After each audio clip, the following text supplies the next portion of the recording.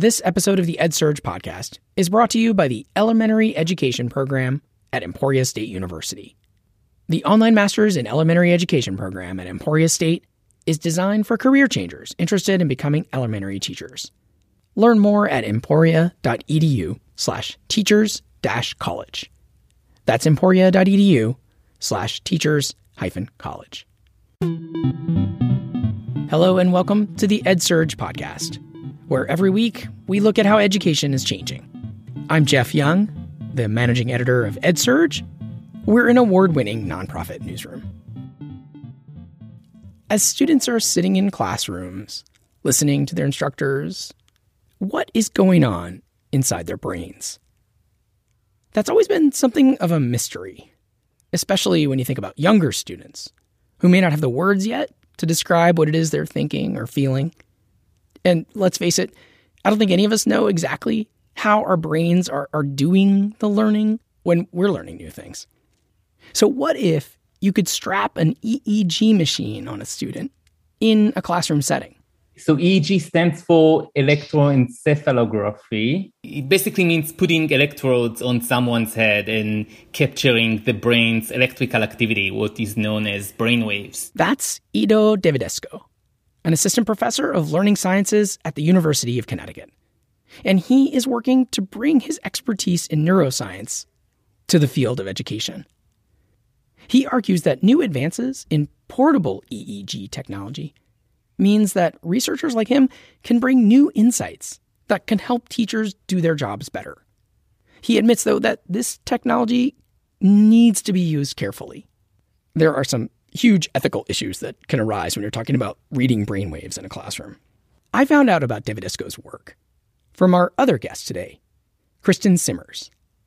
She's a longtime K-12 teacher, and she's so convinced by this approach that Davidesco and others are doing that she's about to start a doctoral program in the field. And for Simmers, her interest in educational research is intensely personal. She has a younger brother who was diagnosed with a specific learning difference. When I was a freshman in college, he was in first grade. And basically, my parents made the decision to pull him out of the public school system to try to figure out how he might learn best. He wasn't thriving in the public schools. And so my first semester of university, they pulled him out of school to try to homeschool him. And I decided I was going to try to figure out how this kid might learn best. So I signed up for Education 101 purely with the intent of thinking I could help figure out how we can teach my little brother. This one elective she took turned into a 20-year career in education. During that time, she has pursued her passions in learning about education and also about learning how the brain works. And a lot of the time, she felt like these were separate worlds. That is, until she ended up getting pointed to a group of people with similar interests that she had. It's a field that actually is growing a lot these days. So for today's episode, I ended up doing a joint interview with Davidesco and with Simmers to dive into what can happen when you mix the fields of mind, brain, and education. I started out by asking Davidesco more about what those EEG studies are like in classrooms. So EEG by no means is a new technology. It's been around for over 90 years. So this is not new, but what is relatively new is the ability to do that with portable devices. So in the last decade or so, portable, wearable EEG devices became much more available and of lower cost than the typical EEG equipment that we use in labs, which has a ton of wires, expensive, not portable, long preparation process. So now with this newer technology, we can bring EEG into real-world environments like classrooms and measure brain activity from students and teachers as they interact with one another in classrooms. So that's research that I started doing at New York University with my colleague Susanna Dicker, under the mentorship of David Poppel at the time. And it was really excited to get involved in this project. And that was really my, when it all clicked in my head, the idea that I can actually bring together these two fields. We're still at the beginning of the journey. So we're still at a point where we're trying to understand what kind of research questions can be asked using this technology.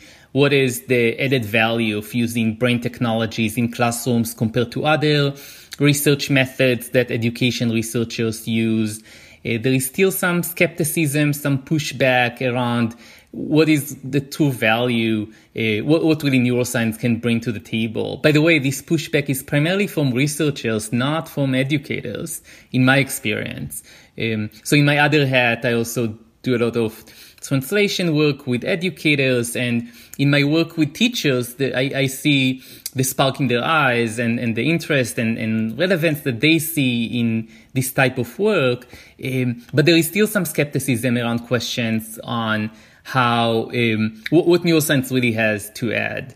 Are we at a point where this research can truly be translational and inform practice in classrooms?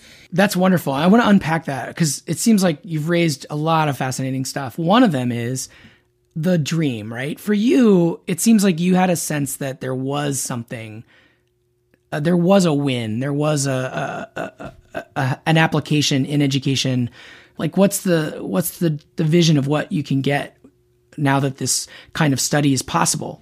Yeah, so I'm really interested in studying student engagement and attention in classrooms.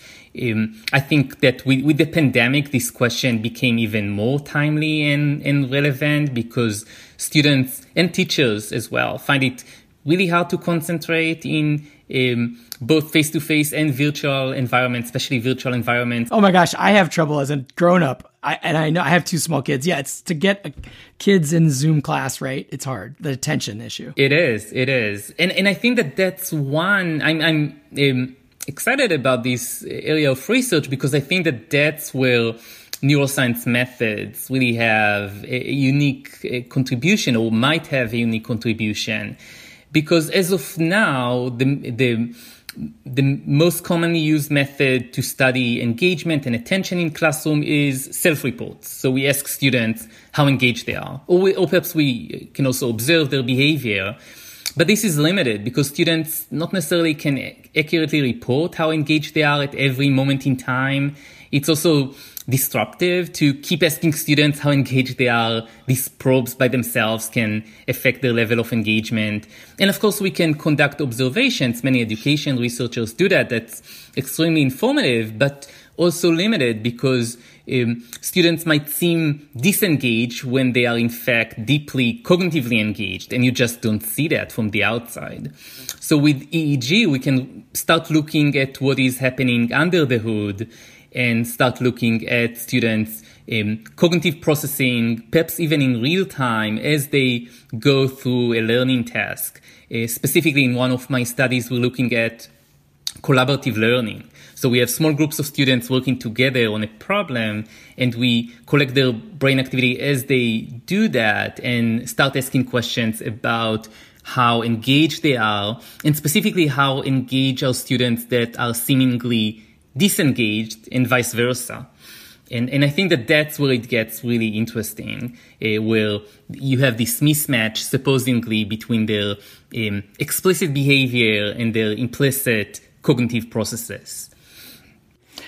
I wonder if you don't mind if we jump to Chris for a minute, because you just mentioned like practitioners, are you're hearing eager to try it, or you're seeing plenty of teachers say this has something to offer. Chris, what is it as you hear this? What is it as you kind of understood this potential research? Why, as a teacher, did you think it was promising? I think the younger you get, the less reliable probably the self-reports are. So I work with elementary age kids, and that's a big ask. To ask me how often I'm inattentive, that would be pretty tough. So I think the younger the students get, the harder it is to actually determine when they are and are not paying attention. And so if we have another window into that, and another thing that I think with these, with bringing the EEGs into classrooms, one is that we're not trying to, I think, the goal is not to isolate education to only brains. We're not trying to narrow the focus. The idea with MBE is that it's a dialogue between disciplines. So we've had education on its own. We've got some psychology as well. Why not include I mean, the neuroscience studies are happening anyway. Why not include them in education? So that's one. And if the studies are happening already and we want to see how they inform education, then why not try to get them, in actual schools with actual kids and teachers? After the break, a look at some ethical questions raised by EEG research in education. And we'll learn about a program that lets high school students design EEG experiments that they can do on themselves. Stay with us. Do you know someone interested in becoming an elementary teacher? Emporia State University's 33-hour elementary education master's program allows individuals to do just that, regardless of their background of study. The coursework is available online, and the clinical classroom experience can be completed at a placement near you, allowing you to earn a master's degree without changing locations. In as little as 2 years, Emporia students will not only have a master's degree, but they'll also be eligible for an elementary education teaching license, depending on their home state's requirements. Send your paras, stay-at-home parents, subs, and anyone else who might be interested to emporia.edu/teachers-college to learn more. That address once more is emporia.edu/teachers-college. Now back to the episode. So Ido, back to you. So you said those some researchers, which is super interesting to me, had some questions about whether putting this kind of technology into these EEGs on kids and testing this, whether that would have much benefit. Is that what I heard you say? That there was a little bit of skepticism or pushback. Could you say a little bit more about that? Sure. So first, there are some ethical concerns about putting EEGs on students in school. So neuroscience data can very easily be misinterpreted or misused. And there are already some cases around the world where students are required to wear a portable EEG device that is supposedly measuring their attention or inattentiveness. And parents get notifications in real time on their cell phones based on that. Students are perhaps graded or even punished based on that. That's terrible in my mind. There are companies marketing products that do this, I hear. That's really concerning in my mind for many different reasons. One is that this technology is just not at a stage. I'm not sure it will ever be at a stage. I'm not sure we want that technology to be at a stage where it can monitor students' attention in real time and be used for teaching or for behavioral modification purposes. As of now, EEG is just way too noisy for that. Each time you move your head, you blink your eyes, you move your eyes, that create artifacts in the EEG recordings, meaning that we cannot really make any claims about individual students based on their EEG data. All the research that I'm doing is done at the group level. So we can say that across a large group of students, there is a correlation between perhaps activity in a specific frequency band in the EEG and attention, but that doesn't necessarily apply to individual students. And as we know, neuroscience has this impact on people where, when you put brain or neuro in front of something, it immediately becomes more convincing, more appealing to people, even when it's not. And I think that that's where we want to be really, really careful. I think that one concern is, especially with regard to groups that are traditionally minoritized or underrepresented in science, and neuroscience data can be used to perhaps label students, segregate students, again, make claims about the students that are not based on real data, on reliable data. So that's where we want to be really, really careful with this kind of technology. So that's, I would say, one group of concerns. Another group of concerns is with regard to what can we learn from this technology? What is the added value, as I mentioned earlier? And I welcome this feedback because I think that this feedback from other researchers made me think really hard about what kind of research questions we can ask that really uncover the potential of these new methods. And perhaps one thing to emphasize is that I I never argued that neuroscience methods should replace any of the other methods that we use in education research. I think that it's all about, and Chris also hinted to that, it's all about the synergy between different methods that we use across different disciplines. Oh, that's so interesting. That seems like a theme of like this mind-brain. It's like mind-brain education. It's like actually including all of these different perspectives in a kind of holistic look at what you can learn about how to improve classroom practices. So speaking of classroom practices, tell me a little bit about the Brainwaves program. And how did you like, maybe how did it even come to be? And then what is it? Yeah. Thanks for asking that. So Brainwaves is a neuroscience, a semester-long neuroscience curriculum for high school students, where students use portable EEGs to learn about their own brain activity. It's funded by the NIH Science Education Partnership Award Program, or SEPA, and it actually came into the world as part of the research that I talked about earlier, where we went into a high school classroom, put EEGs on students and measured their brain activity. When we were done collecting data that took some time, we allowed students we basically turned the table around. We asked students to become researchers. So we provided the technology to the students and allowed them to ask their own research questions, collect some data, analyze it, and present their findings at the end of the process. These are high school students. This was just one high school in New York City where we started this research in 2015.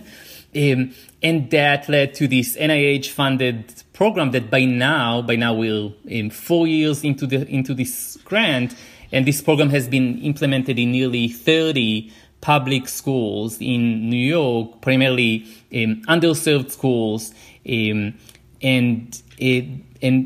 that has been such a fantastic journey to be able to work with students and teachers and other scientists. So we have PhD and postdocs working with us as science mentors. So they visit the schools, they help teachers with the implementation of the program, specifically with technology-related aspects, and they help mentor the students through the process of developing their own research questions and collecting data. No, that makes perfect sense. And then what do the teachers who participate get out of this? Yeah, so we're really lucky to partner with some truly amazing teachers in New York City, and now we're also expanding that to other parts of the US and also to Israel. We're about to start a pilot in Israel over the summer. So the teachers are truly amazing, and I feel that I'm learning from these teachers as much as they perhaps learn from us. I think that in addition to content knowledge, so these teachers are all science teachers, but they do not necessarily have background in neuroscience. So they all go through a week-long summer professional development course, and we have additional professional development throughout the year. So one thing that they get out of it is just, learning more about neuroscience and about EEG technology and so on. But I think that the more important thing is learning how to mentor students through the process of research, which again is not something that they are typically trained or have the background to do. It's not easy either, especially when you think about a large classroom of perhaps 30 plus students. And each student perhaps has their own ideas and their own interests. So learning how to mentor students effectively and turn that into an effective learning experience, we spend quite a lot of time working on that. Okay, I want to go back to Chris now. So how did Chris, how did you end up? So first of all, make sure I understand your connection to Ido's program, if at all, how that, other than it sounds like you're, yeah. No, it's all up and coming. So I'm leaving teaching at the end of this year after 16 years to move into a PhD program studying with Ido. That's exciting. And how did you, so I'm just curious, what is it that sparked that big change? It was a lot of this goes down to one person, Tracy Takahuma Espinosa, who's big in MBE. And I started picking up a little bit of momentum within my school and within the region with helping to bring MBE research into schools. So I was able to start a little professional learning community within my school. I was able to present locally at educational conferences and a few internationally. And I was talking to Tracy and looking for how we could kind of grow this, because I felt like I was having an impact on a micro level, but I feel so strongly about this. And I also feel like the students that I have the most access to are not the students that are chronically underserved by education systems. So I teach at a private school that doesn't give scholarships. And I couldn't help but think this needs to be getting out there on, wider, quicker, and to the people. And by this, I mean educational pedagogy educational pedagogy that's well supported by research. So Tracy was the one that said, well, why don't you look at doing a PhD? Because that's how you're going to meet the people who are actually kind of change makers in this space or pioneering in this space. Another draw for Simmers is simply spreading the word about this field of MBE to other teachers. There's a lot of room, I think, to get some of this information into teacher training. There are some organizations that are already doing that, but one of the most common pieces of feedback that I get from teachers when I present some of this information is, I've never heard this before. Like, why aren't we getting, this information from cognitive psychology? Absolutely. I also think that the neuroscience information, when used effectively and intentionally, can be hugely empowering for teachers and for kids. So I think if you look at something like an educational practice that is well backed by research, that's gaining traction recently, retrieval practice is one example. So one, how do we get these methodologies to teachers? Two, how do we get the understanding to the teachers of why they work? And three, the ultimate to me is, can we get it to these students so that the students understand how they learn best? And that's where I think that's kind of my dream in bringing the neuroscience into classrooms, is that those kids then become masters of their own learning. They actually understand how they learn. And so they know what tools help their learning best. And I think the actual neuroanatomy and the neuroscience of learning, first off, it's wildly fascinating to kids. And I also think it's very empowering, because I think when you understand how learning does and does not happen, I think you're able to take away some of the value judgments in learning. So it's harder to think that I'm dumb or that I can't do it or I'm a bad learner when I actually understand neuroplasticity and I understand that challenge is an opportunity for growth. And I know how I learn best. So that's what I hope to do, is really get this information to teachers so they can pass it on to kids, so kids can become, masters of their own learning. And that's why when thinking about the way the students are involved in programs like Brainwaves, I'd be super fascinated to hear that student experience, how Sure. they feel coming out of that. Yeah.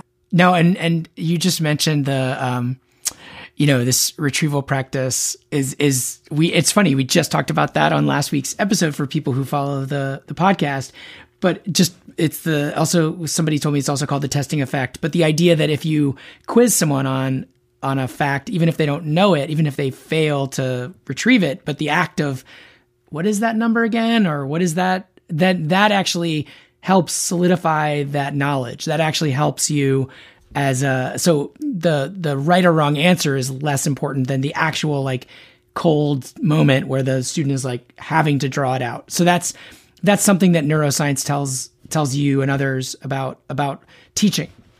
Yeah. And I teach that to 5-year-olds. My kindergarten students will know that looking for it in your brain, trying to remember, is a really healthy thing to do, and not finding it is expected and fine. And I think that's that understanding of what remembering is. And here's why we're asking, I'll use terminology with the kids like new connections. If they're struggling with a concept, an example is a kid that was playing on a board game with CVC words, and all the other kids were really quick, and we got to him and he was stuck. And another kid went to help trying to be helpful. These are first grade students. And I said, wait. And I looked at him and I said, is this a new connection for you? And he's like, yeah. And I said, okay, do you want to try to do it, like make it yourself, or do you want help? And he's like, I want to try it by myself. I said, okay. And then we gave him wait time and he got it, and the whole group celebrates. So that's what I mean by taking the value judgment out of learning. Like, it's not a bad thing that you don't know. It's not a bad thing that you don't remember. That's expected. And we have tools to address that. What a great example. And like, I love this looking for it in your brain. I love how tactile that feels to be like, and honestly, we've all been there no matter what age you are, to have that moment. Do you have any comments after hearing all this? I'm just curious your thoughts. That's just, fantastic to hear. And I wish that I could, like be a tiny fly in your classroom, Chris, and observe that. I'm actually, I've never been a full-time teacher, so I'm actually jealous, because Chris gets to actually, implement these methods rather than just talk about these. Well, I do try to implement them in my own teaching. I teach undergrads and grad students, and occasionally I teach school students as well, but it's a very different experience to do that full-time. And that's actually one of the first things that I tell teachers in my workshops, that, I've never been a full-time teacher. I'm here to learn as much as I'm here to share some knowledge and some insights. And perhaps, one last concluding thought is that MBE, Mind, Brain, and Education, as Chris mentioned, is all about this synergy between disciplines, but also synergy between researchers and practitioners. And I think that most of the translation in the field as of now is still very much goes in one direction, from research to practice. And we need more translation in the opposite direction, from practice to research. And that's why I'm really excited to have Chris join my group to think more about how we can facilitate that. Well, thank you both so much for sharing your stories. A lot of fascinating material here. Thank you so much for having us, Jeff. This was the EdSurge Podcast. We're here every week with new episodes. And if you don't already, please do subscribe wherever you listen to podcasts. We have a lot going on these days on the show. We'll be doing a live session of the EdSurge Podcast at the upcoming ISTE Live conference in June. Stay tuned for more details about that. And we now have a newsletter for the EdSurge Podcast. It's a great way to get reminders every time we have a new episode, as well as links to articles and projects that we mention in each episode. You can sign up for that at edsurge.com. Just go up to the top right, look for the newsletter link, and click on EdSurge Podcast Newsletter. Also, we are busily working on new episodes of the Bootstraps podcast series that we have going. That series is about equity in education, where we're breaking down some myths about who gets what and why and how that might be changing. Stay tuned soon for a new episode in that series right on this feed, and you can look back a couple episodes ago and check out the first episode if you missed it. This episode was written and produced by me, Jeff Young, and you can find me on Twitter at JRYoung. Music for this episode was by Rowan Jane. That track is called The Mind Scatters. We'll be back next week with more about how education is changing. Thank you for listening, and we're going to go out with the sound of brainwaves by some researchers who used EEG machines to try to convert brainwaves into audio format.